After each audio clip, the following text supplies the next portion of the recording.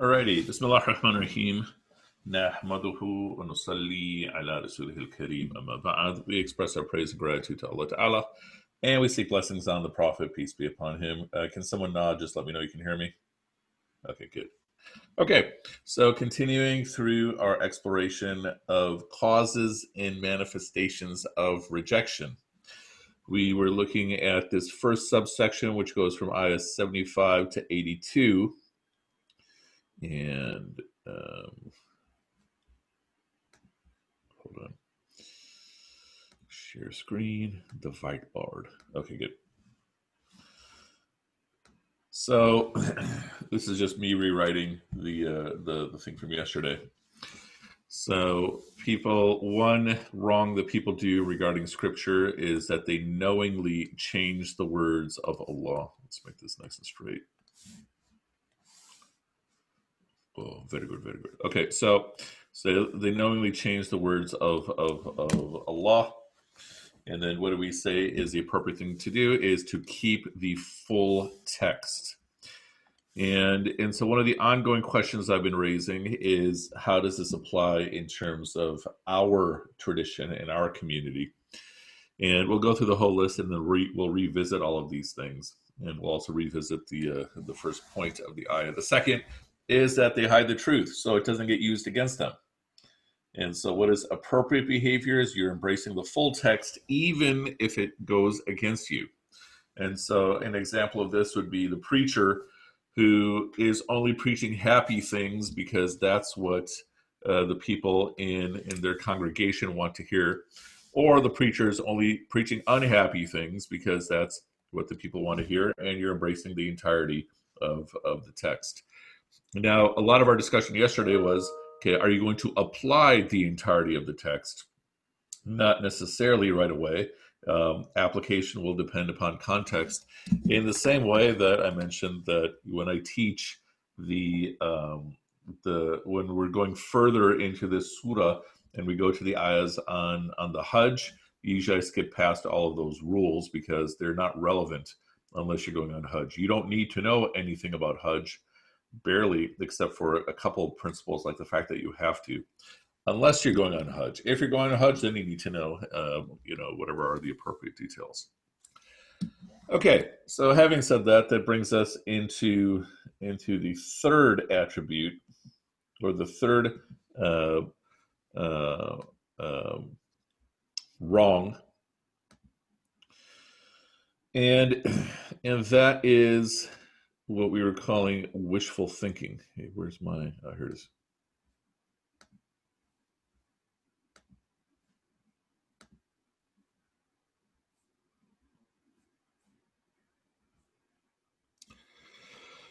So, right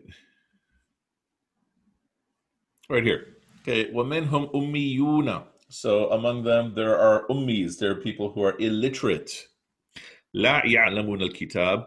So they do not know the kitab.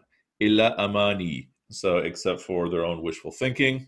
وَإِنْهُمْ إِلَّا يَظُنُّونَ. And so they basically act out of suspicion, out of guesswork, out of conjecture and such. And so the example of this would be someone who in our community would be, we talked about this a bit, the person who is claiming, okay, Islam is the religion of the peace, and why? Because that's what they want it to say.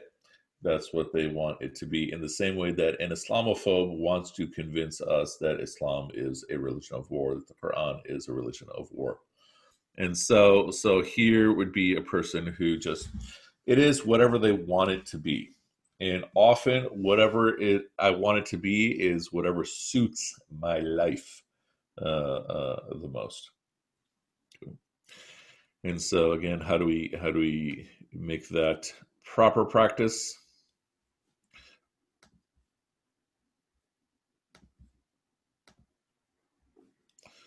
So for this, going back to the screen, what is proper practice then? Proper practice is knowing the text. Okay. That's pretty straightforward. The better I know the text, the better, more likely it is that I'll be embracing the full text. And and another way to think about these all of these points is that the Quran is presenting to us not only how reality works, but the standards of behavior. The Prophet, peace be upon him, is the standard of behavior. And more than likely, there will be aspects in terms of my outlook and my habits that are going to contradict that. And the problem is not in the standard, the problem is in me. Okay. The goal is to help me figure out how to fulfill the standard, how to match up with the standard, okay, with all of its complexities. And that includes those passages that in contemporary urban society we may not want to think very much about, whether it's talking about slavery or concubines or war, any of those things. Okay. Or when we're talking about salvation and damnation, especially of people who are outside of Islam, who might be in our families or might be among our friends, our colleagues, so forth and so on. The challenge is to embrace the entirety of the text with all of its different aspects. Okay, and then in fact, if it's like I said, it's easier if you can look at your own. Rather than me wasting a lot of time going back and forth, it's a lot easier if you go through your own mushaf or phone or screen on the Quran along with this. So, ayah 84 is now speaking of. No, sorry. Ayah 79 is now speaking of those people who literally make things up. It's not even in the text. And then they claim it is from Allah. And so there they have a double warning. One is a warning for the lying that is happening, and another is a warning for whatever they're gaining from it. And so this again, I want you to think about what would be ways that this can apply to our tradition. So obviously, the opposite of this good behavior is you do not fabricate text.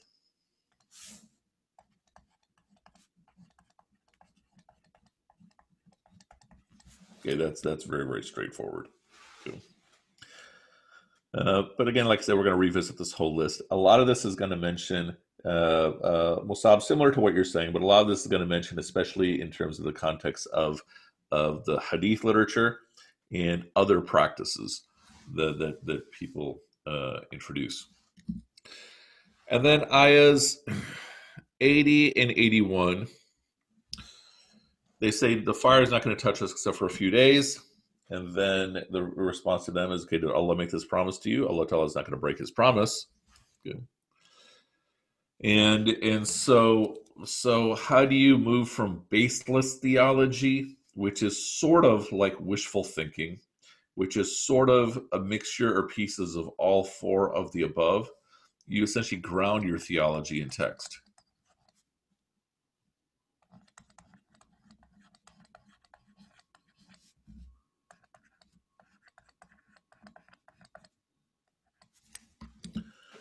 The more you can do that, the better. Just like with your law, like the Prophet, peace be upon him, speaks of a time where he says that there's going to be all kinds of people who are going to be giving fatwas without any qualifications to do so. And what is a way to prevent a person from being that type of fake mufti is that more and more you ground everything in the text, and then by extension in methods that are derived in terms of interpretation of the text. Or you just find someone who can answer the questions for you, which is much, much easier. Okay, so this is in a nutshell the wrong things that people do regarding scripture.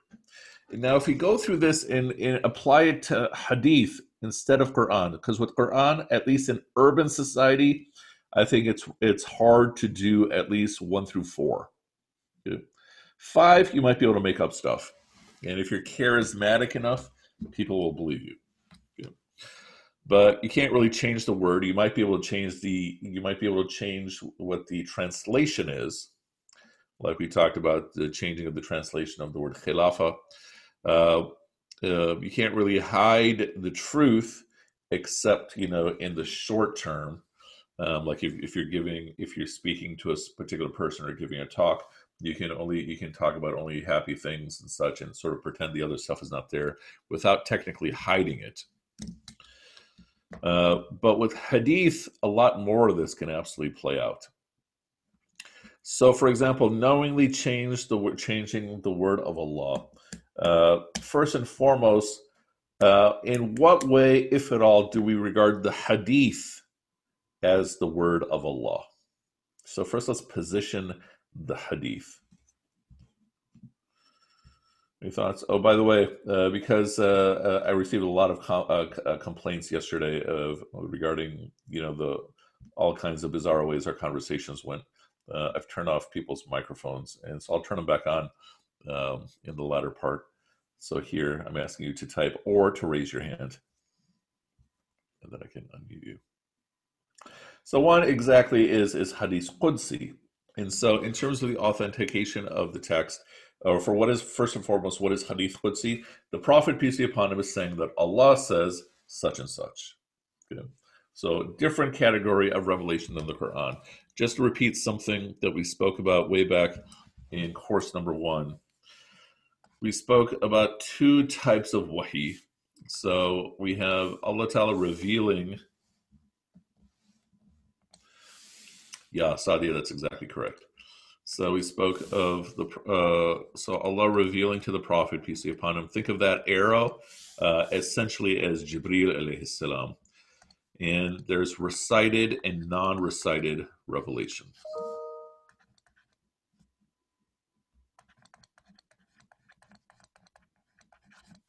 Okay. Revelation. Recited revelation would be the Quran. Non-recited revelation, I don't remember how we put it back then, is the Sunnah,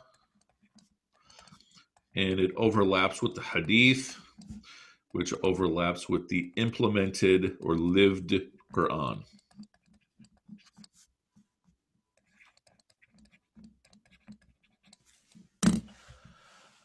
So if the Quran is saying do X, Y, Z, and the Prophet is doing X, Y, Z, we would find that in the Hadith literature. The Sunnah would overlap with the Hadith literature. Okay, so related to what Sadia is saying is that we're also suggesting that the Prophet, peace be upon him, is not speaking out of his own self-promotion. And so is everything he's saying coming from Allah? Not necessarily, because the companions even asked him this. Okay, this thing that you're telling us to do, is this revelation, or is this your own? What's the word? Conjecture or speculation. So you're saying we should put the wells here before it became the Battle of Badr. We're saying it should be up there. And so he says, no, this is my own reflection too. Is it contradicting Allah Ta'ala? No, not necessarily. I mean, there's also the case where people asked him for advice about irrigation, and then he gave him advice and all the plants died. And then he says, okay, there's expertise that you have, there's expertise that I have. I'm paraphrasing, of course. Okay. Would the signs of God in nature be considered non-recited revelation? I would include them, but not in this category, meaning those are ways in which Allah is speaking to us. Here in the diagram I have, this is how Allah is speaking to the Prophet, peace be upon him. And so yes, Dr. Islamic Society, Mashiana, in terms of the ways Allah speaks with us, we would make a whole different diagram, which would include the ayat all around us and within us and such. Okay, which in a way is also coming from Quran. Okay, but the point I'm making is that it can be argued that the content of the hadith is the indirect word of Allah. Okay? Meaning, more direct is Allah to the Prophet to us as Quran, meaning word for word. versus Allah to the, which is basically Allah to the Prophet, to the companions, to us, right? That's how we're getting the Quran. And so Allah to the Prophet, peace be upon him, including Jibril, alayhi salam, to the companions, but then confirmed that the Prophet said it, or not confirmed, but he may have said it. Thus, it makes it more and more indirect.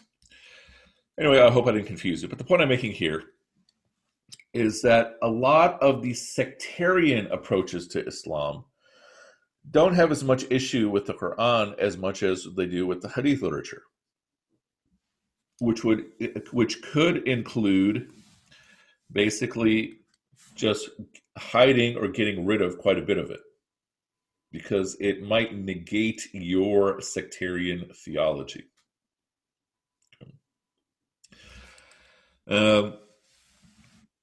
Or claiming things that the Prophet, peace be upon him, did not say.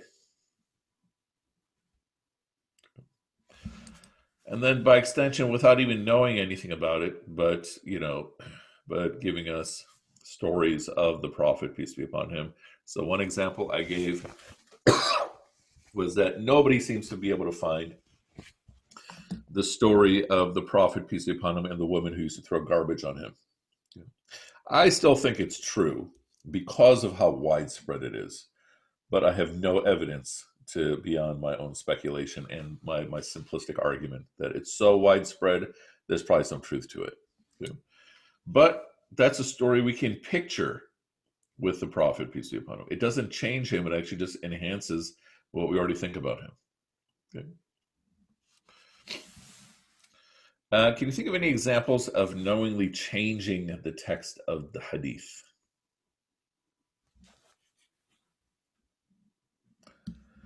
And feel free to raise your hand and I can unmute you, or typing. Any thoughts? Guesses? Here, it's sort of... Oh, Iqbal, let me unmute you. Oh, well, it's not letting me. Oh, snap. I might have to relinquish some of this minimal amount of power that I have. Okay, yeah, go can for you it, hear me? Yes. Yeah, so regarding the hadith, there is a fabrication regarding the playing the chess game, for example. Okay.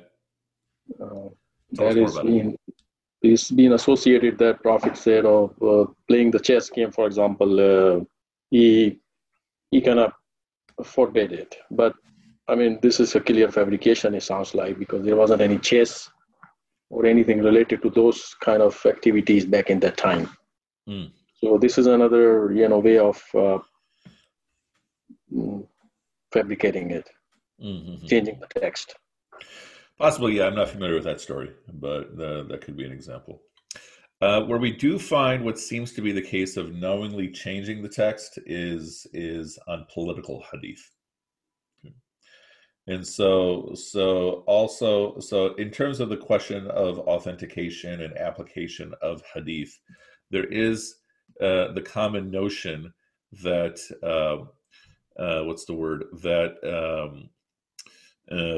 if it's hadith Qudsi, and like we were discussing yesterday, if it sounds like it's reasonable and true and beneficial, leave it. We're not going to focus on authenticating it. If it's a hadith related to politics, often there was caution against even engaging with it because they can be used to justify tyranny. Okay. And related to political hadith are hadith of end times. There's not as much focus on authenticating hadith of end times. It's there, but not as much. But what is the overall point that I'm making is that in our community at the urban level, and by the urban level, I'm speaking of a certain level of literacy and a certain amount of interaction with people, it's hard to do these things with the Quran. But it is still not as hard to do these things with the hadith. Even hiding the truth, this you find interesting. So I have a student who some of you may have taken courses with him. Maybe not anyone in this group. Omer Hassib, who's in Chicago, who studied in Morocco, and then he also did a little bit of brief study in Medina, not at Medina University, but with some teachers individually, and they told him to go to the bookstore, and get a set of Bukhari, right? Which imagine teachers could go get this and then come back. Okay? And then Omer has his own internal resistance. Like, I don't want to spend all this money on a book for one lesson. Anyway, so he does it and he gets it. And the teacher is showing him how in the teacher's copy of Bukhari versus the one that's published by Darus Salam, Darus Salam has removed a whole bunch of hadith. And one, for example, and actually he was mentioning this to me in a different context. One, for example, is when the Prophet, peace be upon him, is giving his khutbah at Hajj. We're familiar with the ending of the hadith where he says, follow two things and you'll never go astray. What are those two things?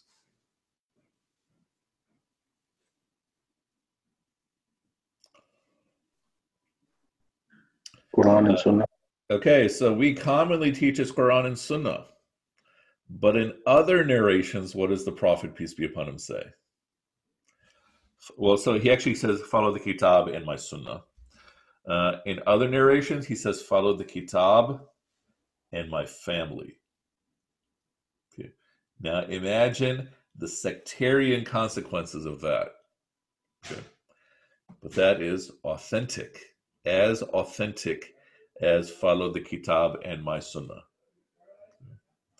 And for whatever reason, in this event that has thousands of people, we have narrations that say follow the kitab and my Sunnah and follow the kitab and my family. Good. And so yeah. And so that would be an example of something like that. That would be in the category of hiding the truth, literally publishing the text and removing narrations that are, from the perspective of the publisher, problematic. Good. So how do the Sunnis explain the follow my family bit? We're not going to use the word bit because this is not stand-up comedy, but the point is basically that that is still consistent with Sunni thought. The difference would be in terms of how does that get further articulated? Is it by these specific imams or such? Because let's take it from another perspective. There's a teaching where the Prophet, peace be upon him, is coming back from the same Hajj, and then about a week later they stop, to rest on their travels because it takes about a month or so to get home. But this is a large group, so it probably takes longer. And so then he is at this pond, this small lake, and he is announcing, okay, that Ali is my successor. This is in Bukhari. Dun, dun, dun. Okay. How do we make sense of that? And so the point is that Sunnis say, yeah, the Prophet absolutely said it. Okay. And Ali does become his successor. But the Prophet also, when he was sick, he had Abu Bakr take over. And the Prophet also, peace be upon him, said that if there's going to be another prophet, it's going to be Umar. Meaning he's given multiple different levels or different depictions of authority to numerous companions. Okay. And so the point is that you will find even narrations like that being removed from the text. And sometimes even these publishers are sloppy. They'll give you numbers and they'll even leave out, number 27, blah, blah, blah, of the hadith and such. So again, what is the point that I'm making is that in sectarian matters or in hadith matters, then you find a lot of these things happening. Because even if we take, the 6 canonical collections, Bukhari, Muslim, Nasa'i, so forth and so on, so forth and so on, what is also often not put into consideration are the critiques of those collections. So, for example, one of the most prolific writers of the 20th century is Nasiruddin al-Albani, who went through his own very detailed process of critiquing authenticity of the narrations. And he's starting with the default that Bukhari is 100% authentic. But even in the general, history of Islam post-Bukhari, there are numerous critiques of Bukhari in terms of authenticity. So the general sentiment is that it is not 100% authentic. It's probably about 98% authentic. And then on top of that, the common approach for hadith today is to say Bukhari and Muslim are giving you a complete manual. But at that time and subsequent to that time until the modern era, no, it looked exactly like Bukhari is giving you a depiction of his approach to Islam. So Muwatta of Imam Malik is sometimes looked at as a legal text, or Imam Malik is giving you, here's a set of topics that need to be focused on, as opposed to an all-encompassing legal text. And Bukhari is giving a text not from the perspective of law, but from the perspective of theology. He's giving you his own vision of Islam, his own school of thought. But then what's happened since then is that we've made Bukhari sort of an all-encompassing manual, which is not how it was written. And there's all other factors to this. This also relates to the access that lay people have to scholarship and such.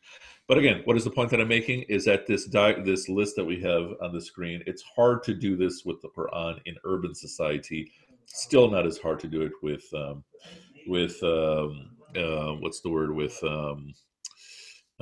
hadith literature.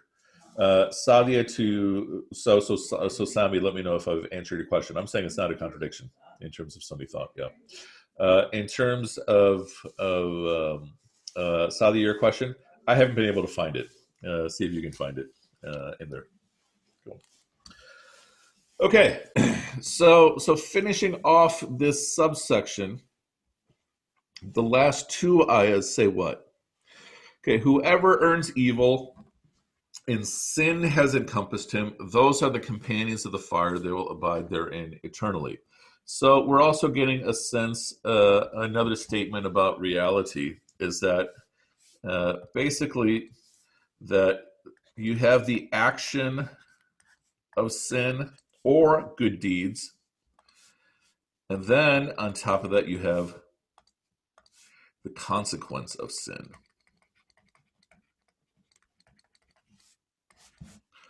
Which could be more sins. So, for example, what am I saying? That if I tell you a lie, to sustain my lie, I might have to tell you more lies. And then what can also happen from there is what am I earning from it? Earning doesn't necessarily mean only wealth or salary. It could also be, the type of esteem that I'm getting. And so I can reach a point where the consequences get so thorough that I am surrounded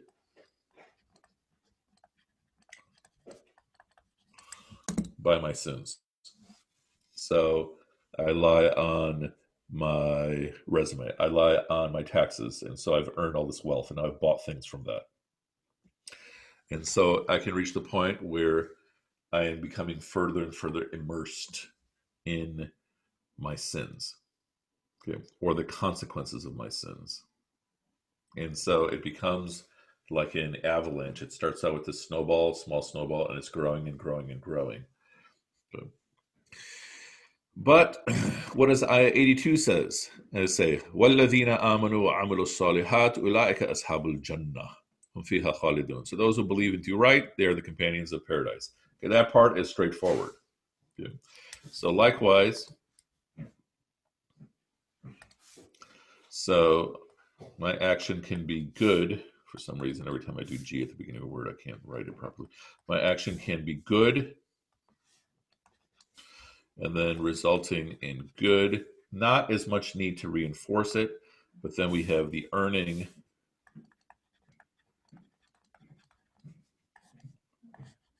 So I can, inshallah, be surrounded with good. And I think we gave the example before of how scrupulous and detail-oriented Abu Bakr was on this, where, this is after the Prophet has passed away, and Abu Bakr had the servant who would go and get, his breakfast and such. And then he would ask him every step, where did you get this from? How did you pay for this? So forth and so on. And just to make sure every step of it. So not just that the food was legitimate, but the process of acquiring the food is legitimate too. Okay. And then the one day Abu Bakr didn't ask, the servant says, "Hey, you didn't ask me today, and about how to get your milk." And then the companion says that, "Yeah, I did this amount of this small bit of deceit." And Abu Bakr got so upset that he started, gagging to get rid of all the milk, and he kept doing it until blood was coming forward. So that's how strict he was in making sure every aspect of his earning and such was upright. But what we also have when we have ayah 81 and 82 together is ayah 81 is summing up what came before. Ayah 81 is that, all right, if you commit sin, you're surrounding yourself with sin, you're doomed. But with ayah 82 coming after it, what are we being told? Okay. Do not give up. If you are in a position where you feel like you are surrounded by your sin, still keep doing good. And keep seeking forgiveness. And then what we're also taught is that if you keep seeking forgiveness, inshallah, Allah Ta'ala will give you a way out from where you weren't expecting. Okay. So the point is that if I am, a'udhu billah, doing all 5 of these things, okay, then what to do? I should still be doing good, okay, with the intention of seeking a way out. So I should not fall into despair. So when Allah Ta'ala is mentioning at the end, okay, if you do wrong, you go to hell. If you do right, you go to paradise. On its objective truth, yeah. But also what we take from it is do not despair. Okay, having said that, let's open up the floor to other questions or thoughts about anything at all. And you have been unmuted. And so feel free to raise any questions. Anyone? And so this is the point in the call where someone says, "Hey, you still have a house phone?" Nobody has a house phone anymore. Okay. No questions, thoughts about anything? Basir, go for it.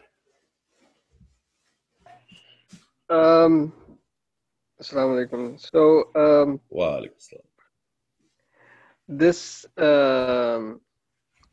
whole passage, it looks like it also repeats that, Allah subhanahu wa ta'ala's warning to the people, the children of Israel or Ahl Kitab, about concealing what they have.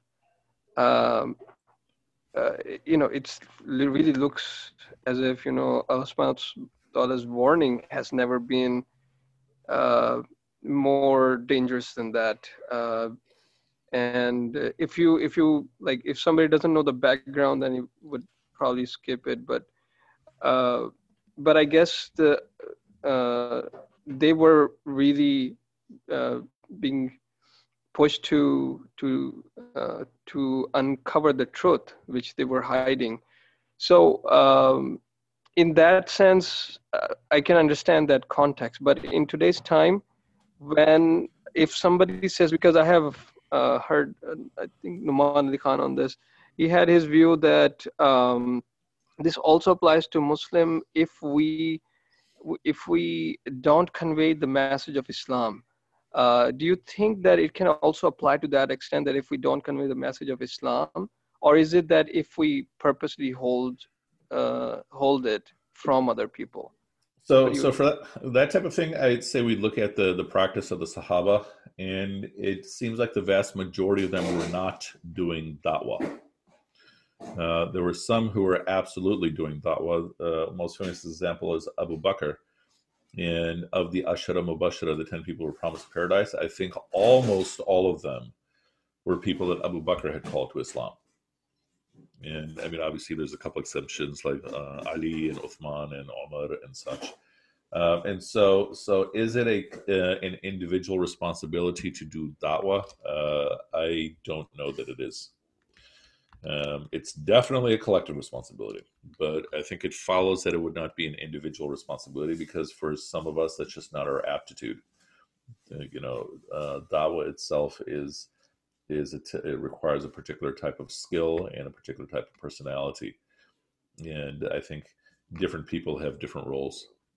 And so I think if someone is going so far as to say that someone who is not doing da'wah is hiding the truth, I think that's that person should not be speaking. And yeah, there are underlying points in terms of what I'm making there. Ahant, you had your hand raised. Can you hear me? Yeah. I was going to ask if your last conclusion there with your whiteboard, you wrote, "Do not despair." Mm-hmm. Is the mention of those ayahs after the ayahs of all the wrongs regarding the scripture, is Allah kind of saying that, those who don't take the truth, as a whole will fall into despair because of the deficiencies, they have in, like accepting whatever truth they don't want to accept? I don't know if I would read it that far, but we are going to see something in about 10 or so ayahs that kind of give us a different perspective on why people would potentially fall into despair. So if someone is picking and choosing the ayahs that they follow, will they fall into despair? It's possible. But I'm hesitant to commit to that. At least I'm gonna have to reflect on that some more, inshallah. Inshallah. Thank you. Yeah, absolutely, inshallah. Who else raised your hand? Sadia. Assalamu alaikum. Wa alaikum salam. So there have been calls for reformation of Islam, mm-hmm. And although personally, I don't think that's necessary, or it's basically the reformation of Muslims that's required. Mm-hmm. But what category would you put that in? And these calls have come from very famous people. For example, Reza Aslan. I heard him talking on a few shows and few places and read, and so where would you put that in? So I wouldn't say it's automatically any of these things. I wouldn't say it's automatically a negative thing. Okay, so if we think back to Adnan's course when we were talking about Islamic Renaissance, so when we speak of reform and revival, so revival would be tajdeed, reform would be islah. So that on their own, it would be very, very consistent with that hadith of the Prophet, peace be upon him, that someone's going to come along every century and revive the deen. But what is the essential motivation? What is the purpose? Is that we're saying that the package we have right now of Islam, or something in society, it's making it hard for people to get closer to Allah. Okay. And so relate to your point that, okay, it's reform of Muslims that's necessary. I think everybody would agree with that. But the argument for reform is that there's something else that's preventing this from happening. Okay. And so the motivation is something is preventing growth of faith or the aspirations of growth of faith.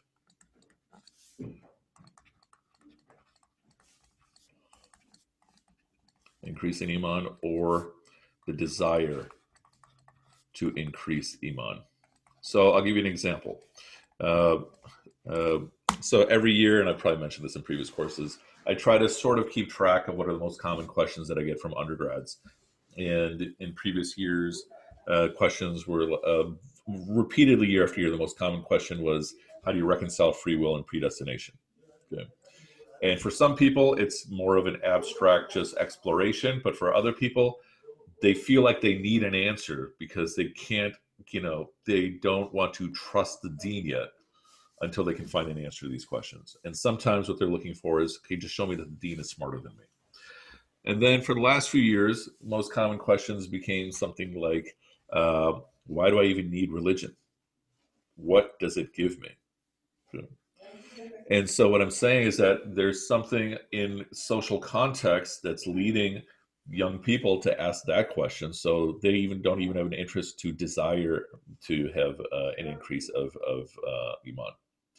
And so part of the idea of reform is, in like the Orthodox reform, is basically to repackage everything in a way that is still authentic, still has integrity, but is relevant to people's lives. And so what is an essential purpose of this course? By intention, I'm basically saying that the way we're being taught Quran is mostly irrelevant to people's lives. And I'm trying to present an understanding of the Quran that's relevant to us in our moment in time and place. This type of course would probably potentially completely irrelevant 20, 50 years ago, 20, 50 years from now. Meaning it would probably require a drastic makeover. And so even if we look at all the big scholars of our history, the revivalists, like whether they're talking about Ghazali, Rumi, Ibn Taymiyyah, etc., one way we can argue is that literally all they're just doing is repackaging everything, for the questions and concerns of their era. Now, there are those people who call for reform who are basically saying, we just got to make Islam like everything else. Okay. Right. Those are the ones that I was actually referring to. Yeah. I figured you were. I just wanted to establish that a lot of reform. A bit more negative side of it. Yeah. And in essence, what are they often saying? Okay, let's just get rid of all the laws and reduce your Islam to an identity. Reza Aslan's book on God is very, very interesting. He's talking about this whole evolution of God, but then he ends with the Sufis. And he ends with Wahdat al-Wujud, which means he doesn't know everything, that, he's missed basically 800 years of Sufi reflection, with a big one like Wahdat al-Shuhud and such. And so he's more, I place him not so much, even though he has scholarly credentials, he often presents himself more as an entertainer than an actual deliberate scholar. His book on Jesus, from my perspective, is really, really good, but I'm not a scholar of the historicity of Jesus. But I was not impressed by his book on God. Good. The questions. Basser, sure. I don't know what the relevance is, but yeah, that's fine, inshallah. Any other questions about anything at all? It's I guess like some of us were discussing yesterday some parts of Hudud, and we weren't maybe if we want this article might be really helpful as how Sharia looks at Hudud. So if somebody wants to read it, I found it very interesting. Yeah, sure, if you want, inshallah. Seems peripheral to what we're talking about, but yeah. Any other questions about anything at all? No other questions, thoughts, comments? What is the meaning of ilmul kalam? Okay, once again, we're sort of off topic, but in a nutshell, the field of kalam. Okay, so we can make this connected to what we're talking about here. So number 5, baseless theology. So that which we call theology in the Islamic context is often different than what we call theology in Christianity. And so theology in the Islamic context will include aqidah, usul ad-din,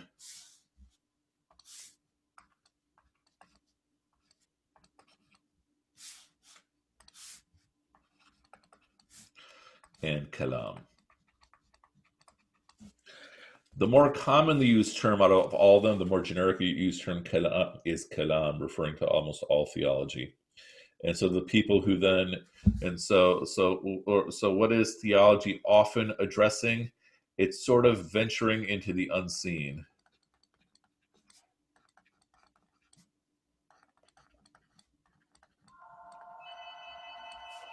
Or venturing into the nature of reality. And I'm saying those are both very similar. Okay, so the unseen, the nature of reality. So what is aqidah, that we commonly translate as creed? These are the things that are in the unseen that you have to take as concrete. So if I say La ilaha illallah Muhammad Rasulullah, I also have to take angels as concrete. I also have to take the day of judgment as concrete. So these are things in the unseen. It's trying to list out concrete elements in the unseen.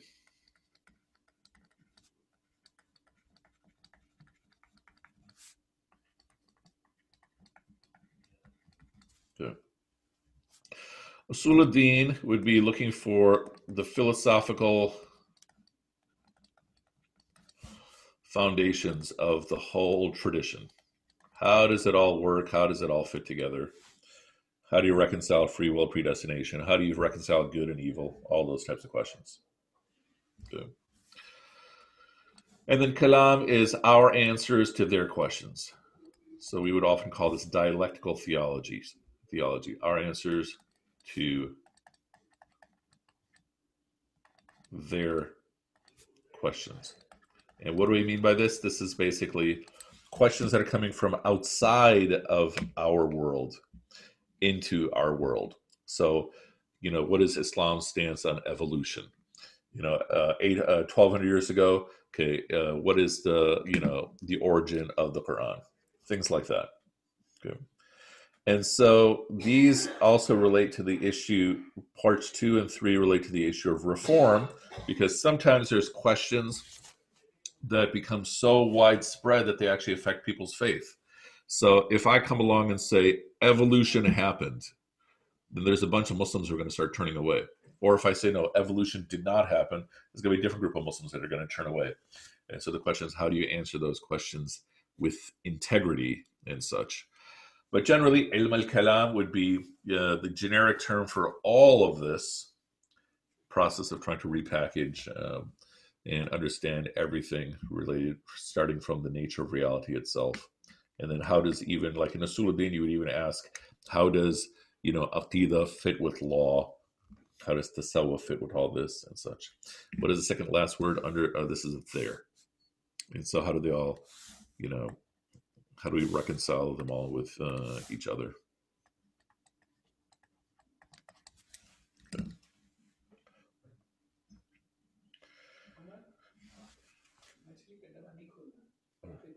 Okay, sure. Any other questions about anything at all? Other hands raised. Noor. So I had a question in reference to Ayah 82. So we mentioned earlier how the message is do not give up or do not despair. And a few weeks ago, I asked the question of when asking for forgiveness, there's obviously Rabbi Ighfirli that we can say it, and then the other really common one that a lot of people recite in Ramadan is Allahumma innaka afuwun tuhibbul afwa fa'fu anni. And I was specifically asking if there would be any time where we could possibly say Rabbi Ighfirli, and it would be I guess a bit more relevant than Allahumma innaka afuwun tuhibbul afwa. And I know while we were discussing it, you said that you'd have to think about it a little bit more, but I was kind of thinking that let's say a person has an experience that isn't necessarily aligning with Islamic values, but then down the line it actually brings them closer to God and strengthens their faith. Could that be a time where somebody asks for forgiveness, but not necessarily for afwa? Yeah, that works. I've still been reflecting on your question because other people have asked almost exactly the same question, but I haven't come up with much more. You've already come up with more than I have.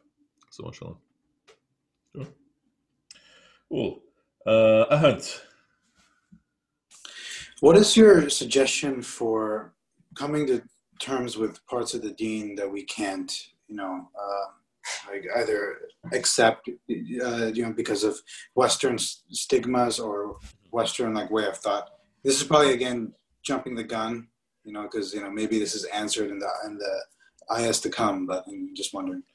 So think back to ayah 26, and we said, what is the bare minimum of what I have to have as an approach in terms of belief? I have to regard all of the text as truth. Good. And so what it means beyond that, that's a separate issue. But these are all the word of Allah. Good. Now, I'll give you an example. In a different class, this is many, many years ago, I had a student who was very, very knowledgeable, and we were discussing the last two surahs, Surah Al-Falaq, Surah Al-Nas. And then I was giving the backstory, which is that the Prophet, peace be upon him, was very, very ill, and they couldn't figure out what's wrong. And then Jibreel alayhi salam comes to him. He might have actually come to him in a dream, but I forgot that part.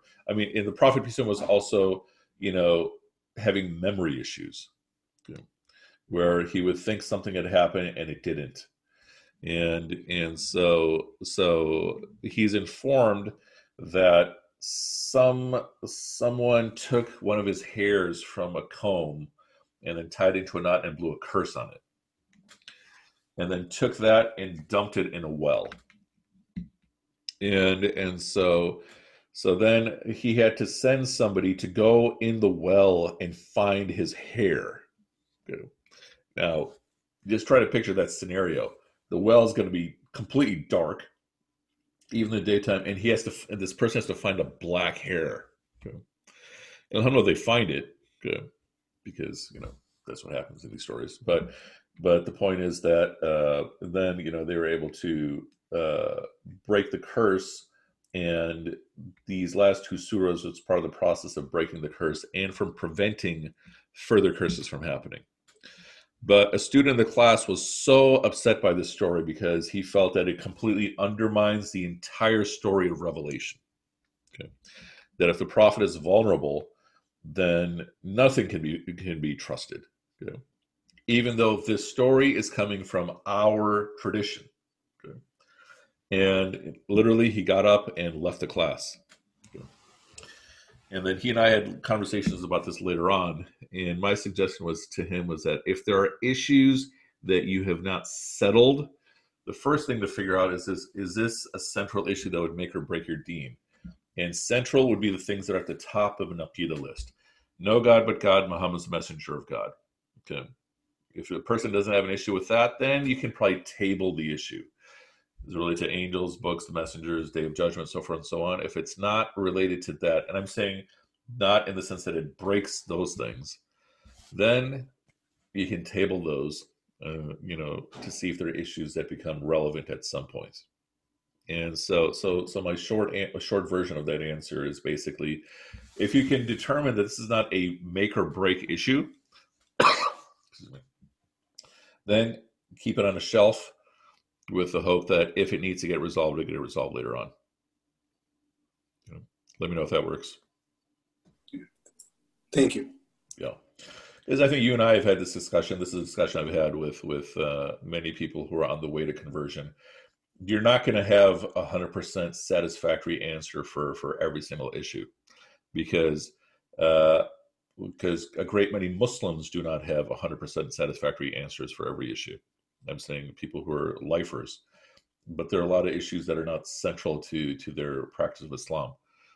I cannot give you, I can give you speculative explanations for the permission for concubines. I also don't really explore too much because it's so thoroughly irrelevant to my life. And then by extension, other questions like, what's another common question that students raise? Inheritance laws regarding, people who are, your slaves, or the question of illegitimacy in terms of a son or daughter who's born out of wedlock. When we go through Islamic legal texts, some of that stuff seems very, very frightening from a modern urban context where everybody's individualized. And so the point is that there's all kinds of things that are, when you get into the deeper details of the tradition, might be so difficult to digest that they require far more than just explanation. It requires a certain understanding of how the world works. And so most of those issues, however, will probably be irrelevant to a person's life and practice. Good. Sadia. Sorry, no, I didn't have anything. Probably it's accidental. Oh, okay, inshallah. I keep pressing the wrong button here too. Ahant, do you have another question, or is that still the same? Your hand raised. Okay. Any other questions about anything else? Again, feel free to either raise your hand or just talk, preferably with the microphone on.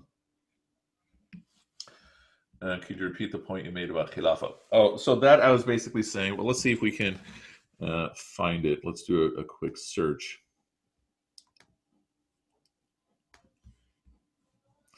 So if we look at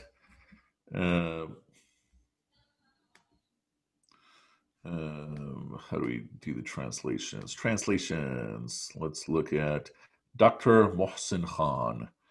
And let's throw in Pickthall. Let's throw in Maududi. This will make it fun. And then let's go look at Ayah 30. 30. Okay. Sahih International. When your Lord said to the angels, I will make upon the earth a successive authority. Okay. That's Khalifa. Mohsin Khan. Okay. Your Lord said to the angels, I am going to place generations after generations on earth. Okay.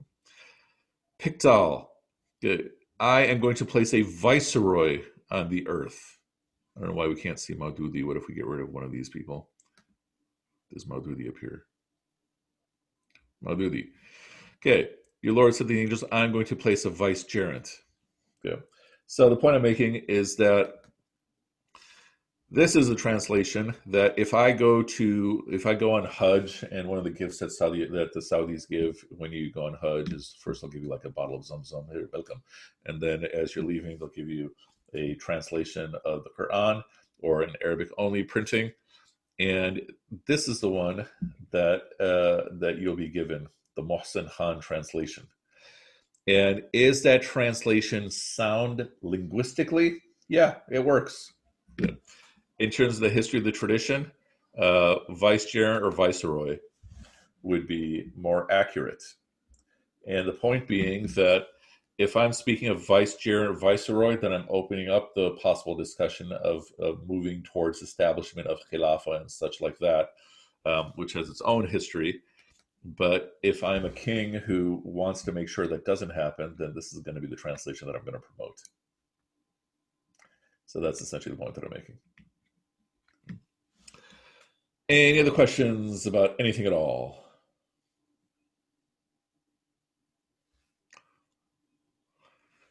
No other questions? Inshallah. Okay, we will stop right here, and then next we will get into the next category of causes and manifestations of rejection. All right. Subhanakallahumma bihamdika nashhadu an la ilaha illa anta nastaghfiruka wa natubu ilayk. Subhanakallahumma bihamdika nashhadu an la ilaha illa anta nastaghfiruka wa natubu ilayk. Subhanakallahumma bihamdika nashhadu an la ilaha illa anta nastaghfiruka wa natubu ilayk. May Allah tell reward you all, inshallah. Wa akhir da'wana anil hamdulillahi rabbil alamin. Wassalamu alaikum.